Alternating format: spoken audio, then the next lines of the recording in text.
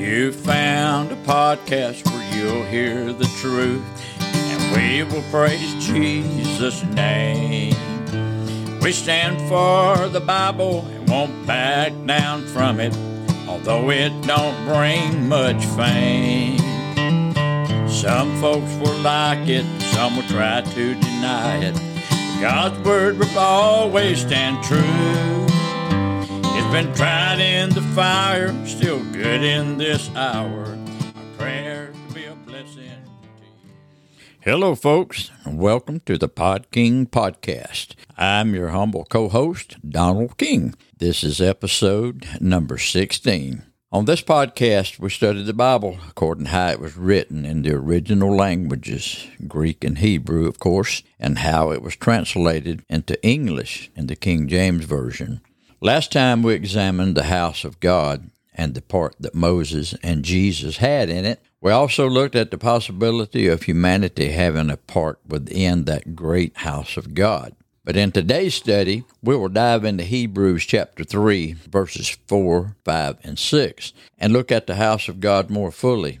Then we'll dig into some famous if-then scriptures. We also plan to serve notice on the Calvinistic doctrine before we are all done. Now, for the teaching on today's lesson, I'll now turn it to our host of the Pod King Podcast, Pastor Donnie King. Hello to all of our audience out there listening in today. I'm so excited just thinking about serving notice on anybody that believes a Calvinistic idea. It's a great time to do it, too. I think that you'll be mildly surprised at what we look at, which means slightly, but I think that we'll be able to look at it from such a standpoint that it will strengthen your belief in the Lord, and it will also confirm what you have always believed as a Pentecostal holiness person. We're going to try our best to look at this in the light of the gospel, like we always do. Can you think of a better book to look at? I don't know of one, and I don't think there is one. That's exactly right, and that's why we're studying from the Bible instead of anything else. There's other good books that have been written, but this is the good book, and we're going to look into it today.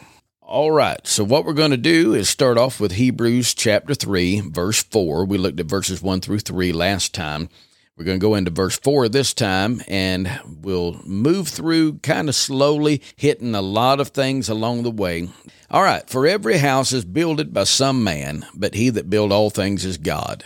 Why do you believe that Jesus was worthy of more honor, like the previous verse said? He that builds the house hath more honor than the house. Well, here's the reasoning right here. For every house is builded by some man, but he that build all things is God. This is all the explanation we really need for why Jesus is worthy of more honor. But he gives special treatment to the fact that he that built all things is God. We are called God's craftsmanship in Ephesians 2 and 10. For we are his workmanship, created in Christ Jesus unto good works, which God hath before ordained that we should walk in them.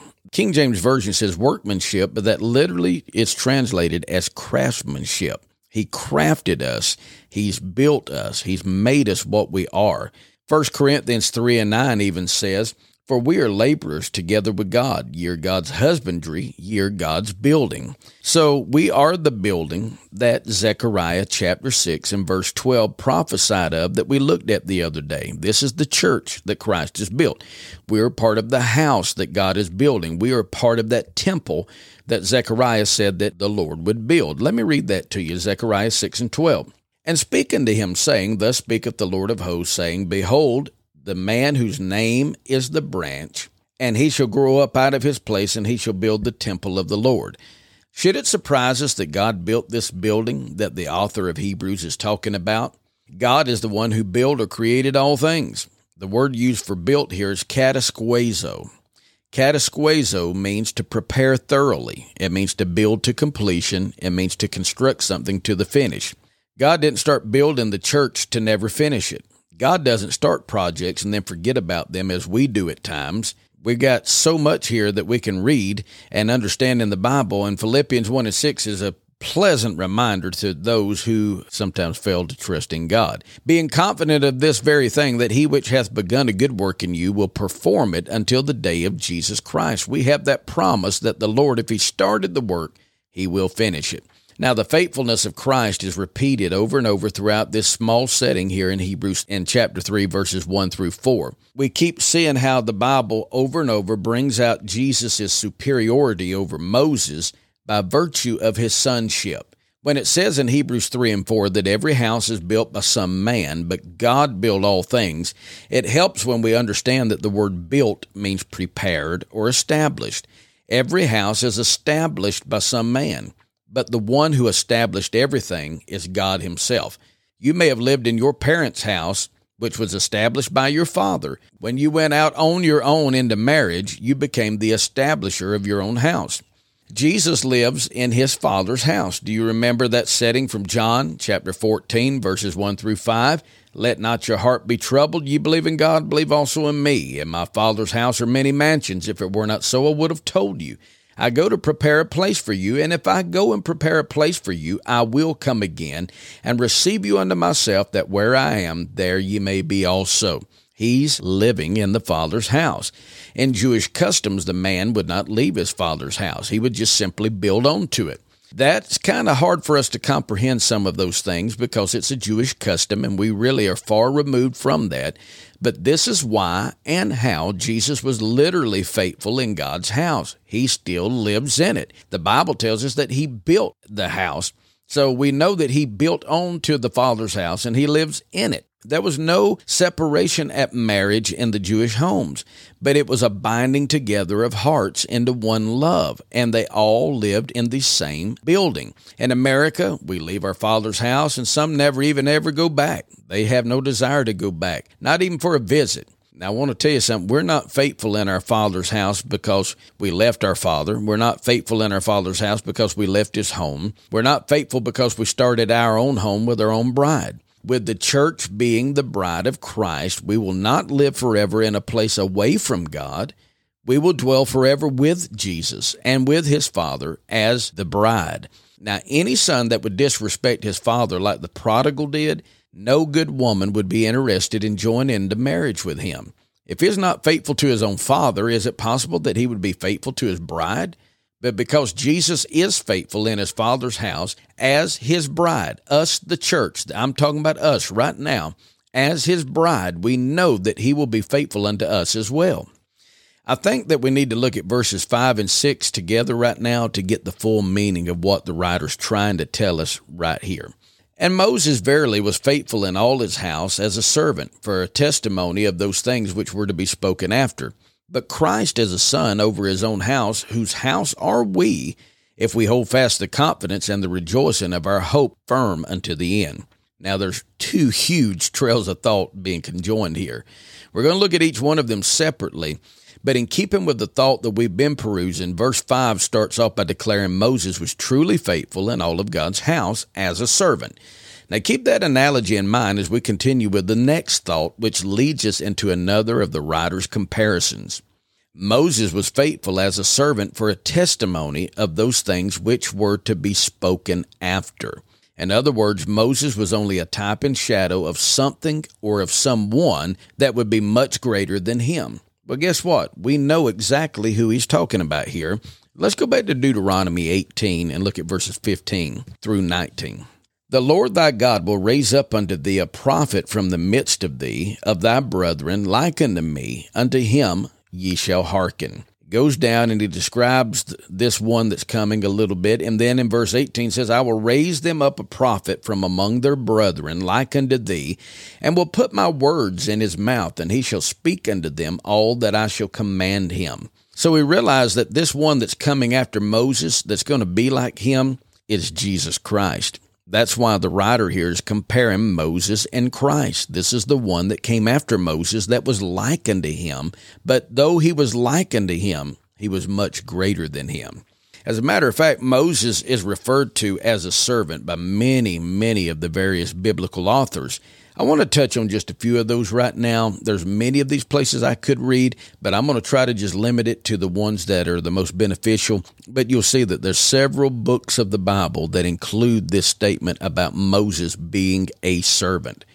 Exodus 14:31, and Israel saw that great work which the Lord did upon the Egyptians, and the people feared the Lord and believed the Lord and his servant Moses.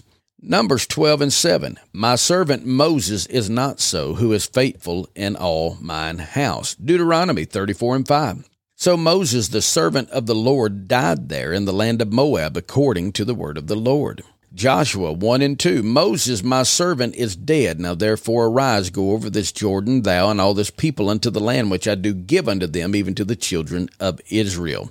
Psalm 105:26, he sent Moses his servant, and Aaron whom he had chosen. Revelation 15:3, and they sing the song of Moses, the servant of God, and the song of the Lamb, saying, great and marvelous are thy works, Lord God Almighty. Just and true are thy ways, thou King of saints.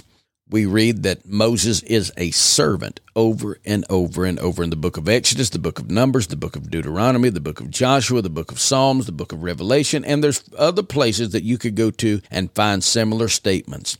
Over and over, Moses is proclaimed the servant of the Lord. Now, we need to look at that comparison once again here in Hebrews 3:6, because the writer says, but Christ as a son over his own house.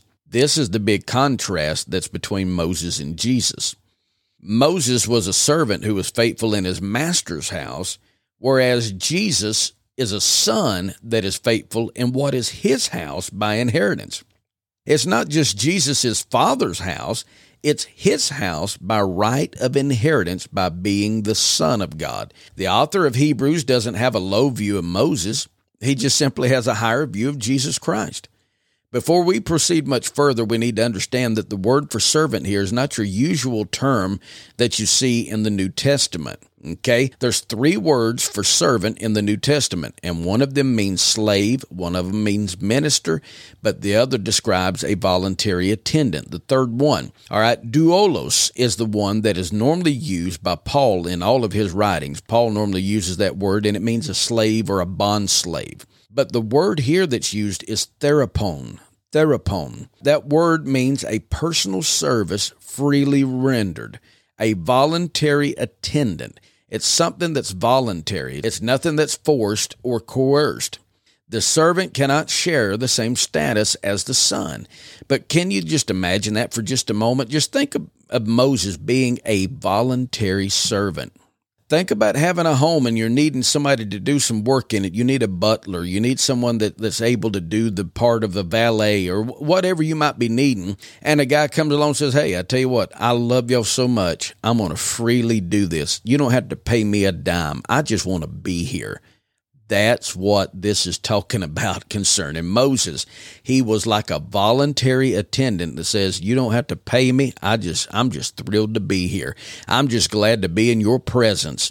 That's what Moses was. Now that's amazing. But even as great as that is, Moses still pales in comparison to Jesus Christ. What Moses represents in Jewish history is not in itself complete. He was only there to point towards a fuller revelation of God that would come at a later time, which is Christ Jesus. The mission of the servant, as great as it was only there to prepare the way for a far greater mission by the Son of God. The writer plainly speaks of this house that he has been building his whole thought upon. The house, what is it? The house, could we say, who is it? Because the writer begins to tell us what the house is. It says, but Christ is a son over his own house, whose house are we. We are the house. We are the house of God. The house is us, those who believe on Jesus. What an amazing thought in itself. Then the writer goes on and he adds something that startles many people. The writer adds what is known as a conditional clause by putting one small word in between his thoughts. He says, we are this house if we hold fast the confidence and rejoicing of hope unto the end. So this gives us a lot to think about here. Christ is a son over his own house. Whatever is his father's, the same as his by inheritance. We understand that line of thinking, but we got to think about some things here that's going to cause us to stretch our minds just a little bit beyond the normal. But before we do so, I want to give you a few scriptures here that prove what the writer has been saying. 1 Timothy 3:15, for if a man know not how to rule his own house, how shall he take care of the church of God? We realize that this house is pretty important to God. 1 Peter 2 and 5, ye also as lively stones are built up a spiritual house. This is what we are, a holy priesthood to offer up spiritual sacrifices acceptable to God by Jesus Christ. Ephesians 2 and 22, talking about the church again, believers, in whom ye also are builded together for an habitation of God through the Spirit. Last scripture I want to read to you right now, 1 Corinthians 3 and 16. Know ye not that ye are the temple of God, and that the Spirit of God dwelleth in you? Remember that verse from Zechariah 6 and 12 where it talked about the Lord that would come would build the temple? Paul speaking to the church at Corinth, and he says, know ye not that ye are the temple of God? So if we are the temple, Christ is going to build the temple, Christ is building us. If Christ is building a house, and we are his house, all of these analogies work together, and it all makes sense. It's all tightly knitted together. Scriptures do not contradict one another. They always complement one another. We are God's house. In plainer words, we are Christ's inheritance, because if he's going to inherit the house, and we are the house, Christ is going to inherit us. Now just think about that for a little bit. But before you get to rejoicing too prematurely, he inserted a conditional phrase in here that can change the entire meaning. All of this, which has been built up and established by the writer, will be determined by our action or by our inaction. We are the house of God and the inheritance of Christ only if we hold fast the confidence of our hope and rejoice in this hope firmly all the way to the end. Something that you might find interesting is in the Greek, the structure of this sentence calls for more explanatory words in order to be understood better. While in the English translation, we have, whose house are we if? In the Greek, the literal translation is, whose house are we to be if? Now that means it's not a guarantee that we're part of God's house unless we fulfill that conditional subordinate clause, if, by holding on until the end. Now, I want you to think about something else. I'm going to give you a few more scriptures to think on before we tackle this if-then statement. This holds with what Jesus has told us all throughout the Gospels, and all the other writers spoke of this often as well, holding on unto the end, holding on to the end, enduring to the end. Let's look at a few verses that concern that, and then we're going to look at the if-then clause. In Psalm 119 and 33, says, teach me, O Lord, the way of thy statutes, and I shall keep it unto the end. I'm going to hold on and keep it to the end. Psalm 119 and 112. I have inclined my heart to perform thy statutes always, even unto the end. He's going to hold it to the end. Once again, Matthew 10 and 22, and ye shall be hated of all men for my name's sake, but he that endureth to the end shall be saved. Matthew 24 and 13, but he that shall endure unto the end, the same shall be saved. Hebrews 3 and 14. We haven't quite got that far yet, but I want to read this to you. There's going to be another conditional clause in this chapter. For we are made partakers of Christ if we hold the beginning of our confidence steadfast unto the end. Got to hold it to the very end. Hebrews 6 and 11. Now listen to this. And we desire that every one of you do shew the same diligence to the full assurance of hope. How long? Unto the end. Here we are once again having to hold something to the very end. All right, Revelation 2 and 26. And he that overcometh and keepeth my works unto the end, to him will I give power over the nations. The idea from Psalm 119 and 33 is that if we're taught God's statutes, we will keep them to the end. And Psalm 119 and 112, David's determined to perform God's statutes until the end. And Matthew 10 and 22, Matthew 24 and 13, Jesus says that those who endure to the end, those are the ones that's going to be saved. In Hebrews 3 and 14, the writer is telling us that we're made partakers of Christ if we hold the beginning of our confidence unto the end. This is all conditional language. If you don't do these things until the end, it annuls everything else. It takes away the promises that you're holding to. In Hebrews 6 and 11, the writer says that he desires all of us to show the same diligence to the full assurance of hope unto the end. He leaves it hanging there as if these things might not happen. In Revelation 2 and 26, Jesus says it's to those who overcome and that keep his works unto the end that will be given power over the nations. Every bit of this is wonderful, but all of it is conditional as well. I'm going to endeavor to tackle this prickly subject, and I want to be scripturally correct. I also want to be clear in my speech so there's no misunderstandings. And I don't know how many of you are familiar with Murphy's Law, but Murphy's Law says if you try to explain something so that no one will misunderstand, someone will. So as soon as you get to trying to explain it so carefully that nobody would misunderstand what you said, somebody out there somewhere is going to misunderstand. The Calvinists have a saying concerning salvation that they believe is impossible to refute. And I will say that there's been many a holiness person that have tackled that saying, and they found that it was very hard to refute when you try to refute the statement alone.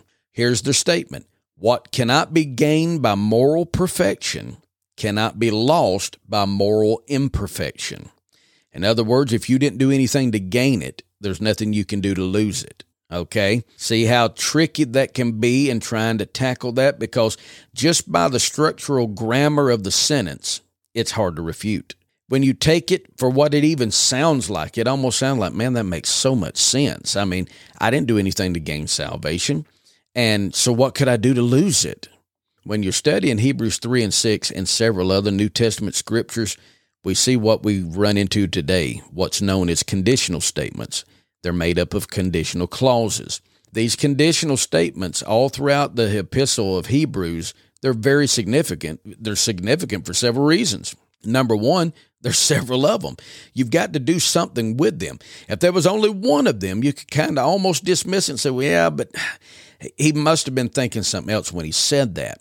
But when there's several of them, you've got to give an answer to every one of them. Number two, nearly every one of these conditional statements are concerned with staying with the faith or leaving the faith. So you've got to do something with that. Number three, it's dependent upon how you interpret these scriptures, because if you interpret them wrongly, you can be deceived. So number four, since this is a matter of faith, whether you stay with the faith or you leave it, we're saved by faith through grace. This can easily become an issue of heaven or hell. So if you're wrong on this point, it could mean your eternal destiny. So with great fear, I'm going to try to give my understanding of these scriptures and explain them in the context of what the Bible teaches. Do I think everybody that listens to this podcast will agree with all my conclusions? You might not, but I do believe you'd all do well to study these passages deeply for your own selves. Okay, the writer obviously wishes to make it clear that only those who are consistent with what they have professed will have claim to be part of the house of God. Is that not what he said just a few moments ago? He said, whose house are we if we hold fast the confidence and rejoicing of the hope firm unto the end? Okay, so let me ask you this. What happens if you don't hold fast the confidence? What happens if you let go of the rejoicing of the hope? Are you still part of the house? Then if you are, let's say you answer and say, yeah, well, we are. What does the if mean? Why did he put if in there? Why did he make it so iffy if it didn't matter if you held on or not? Well, you believe you confessed Jesus when you was 4 years old. You're good for eternity. How come he put the if? He said you're only part of the house if. And if you don't hold on to that, if you don't keep it, you've lost it. All right, I want to look at a few more scriptures that contain conditional statements, and there's going to be quite a few, and several of them you'll find are here in the book of Hebrews. Hebrews 3 and 6, of which we're studying, but Christ is the Son over his own house, whose house are we, if we hold fast the confidence and rejoicing of the hope firm unto the end. If. All right, 3 and 14. For we are made partakers of Christ if we hold the beginning of our confidence steadfast unto the end. If you hold it, if you keep it, if you do this, if. It's all iffy. 1 Corinthians 15 and 2. By which also ye are saved, if ye keep in memory what I preached unto you, unless ye have believed in vain. Now explain that to me. He said, if you keep in memory what I preached to you, that means if you keep believing, if you keep holding on to that, unless you have believed in vain. If you believe in vain, that means that it's to no use, to no good. You didn't follow through with it.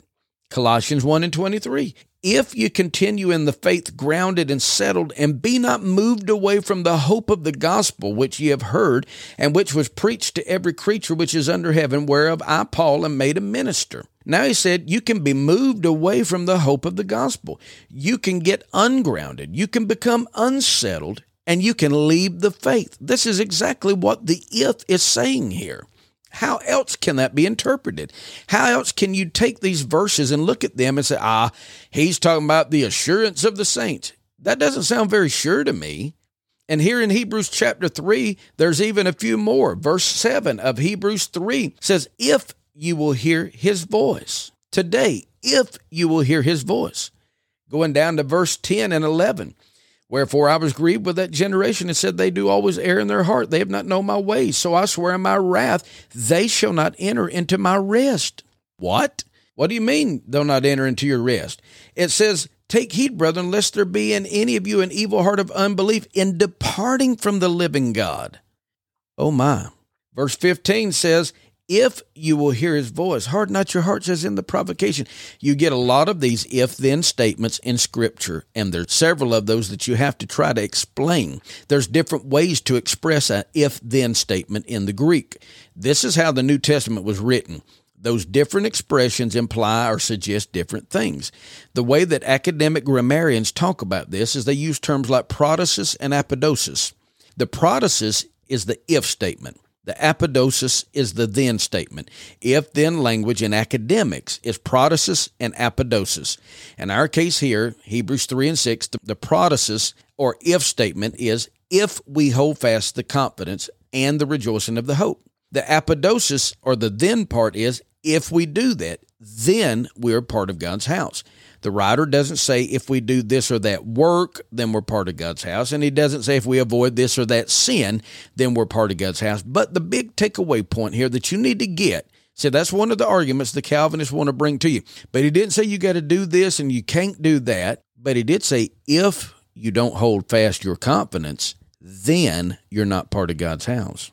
Only if I hold fast to my confidence and hope, only then will I be part of God's house. This was laid out even by Jesus in Matthew 24 and 13 when he said, he that shall endure to the end, the same shall be saved.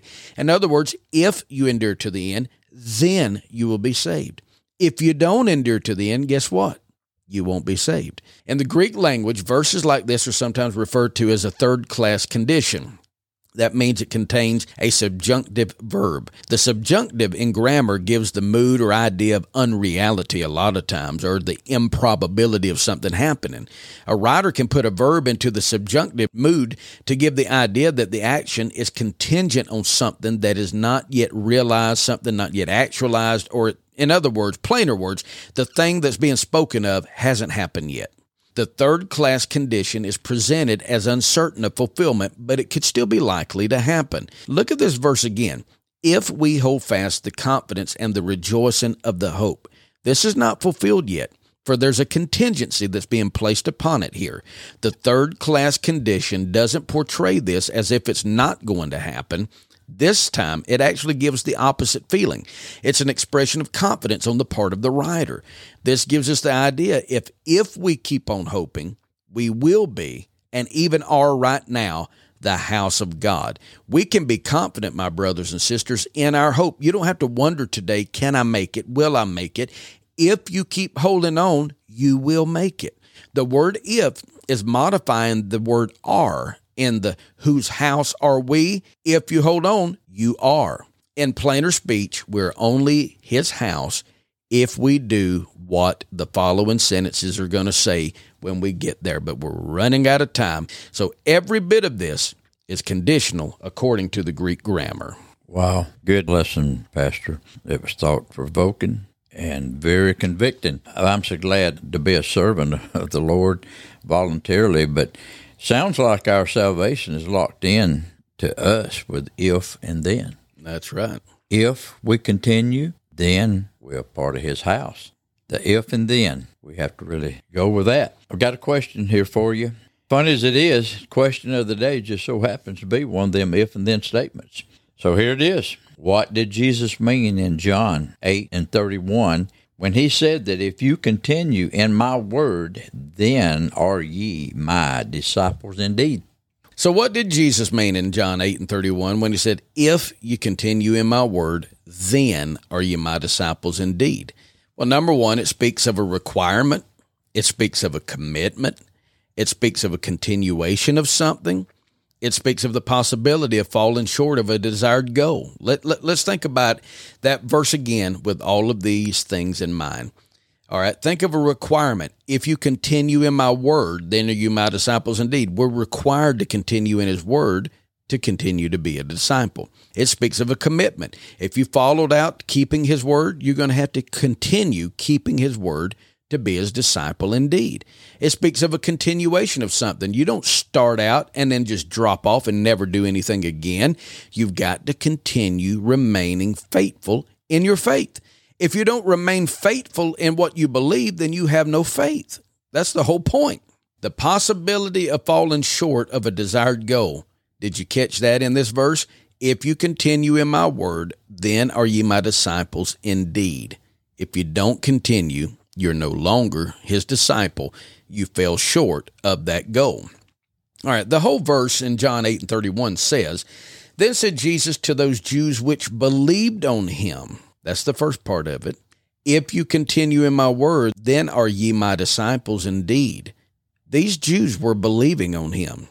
What did Jesus tell them that for? If once they believe, they're good forever and all of eternity. But he looked at them and he told them, said, if you'll continue in my word, if you'll continue listening to what I say, if you'll continue doing what I'm telling you to do, you will continue to be my disciples. As soon as you stop following my word, you have stopped being my disciple. If we continue in God's word, if we continue doing his will, if we continue living right, if we continue keeping the commandments, then and only then will we be considered his disciples indeed. A deed is something done. It's an action that's required. Think about that. You're his disciple indeed, all right? Are your deeds good or evil? Is your deed speaking well of you or bad of you? If we follow the Lord, then we are his disciple. If we quit following the Lord, we're no longer his disciple. There's been a contingency placed upon everyone who claims to be his disciple, who claims to believe his word, and that's the necessity of continuing in his word to continue to be his disciple. The salvation is a day-by-day thing that we have to do every day. It's why Paul said, I die daily. Amen. Wonderful teaching. Remember, folks, I want to just give you our email again. If you have any questions that you'd like answered, you have any comments that you would like for us to know, just drop us an email at dkministries1977 That's DK Ministries, MINISTRIES 1977 @yahoo.com. If you just want to just send us a line just to tell us how you feel about it, do so. We welcome your comments. We sincerely hope and pray that you're learning and gaining Bible knowledge from our podcast. We've enjoyed being with you today and spreading God's Word. But until next time we come together, may God bless you all. So, in other words, you're saying if they'll come back, then they'll be blessed. Then we'll continue. Amen. We'll see you next time, folks. God bless. Lord, I just want to do it right the first time. There might not be another chance for me. I want to lay down weights that beset me so I can keep my soul feeling free. I'll gladly bear the reproach, Lord, for the gospel's sake. Where I go, you've already been there, but I'm walking in Jesus' name. I'm walking in Jesus' name. I'm going where he bids me go. I'm dressing and talking like he wants me to. He's the keeper of my soul.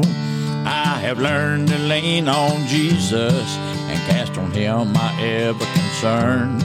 I'm looking for a home in glory where no sorrow will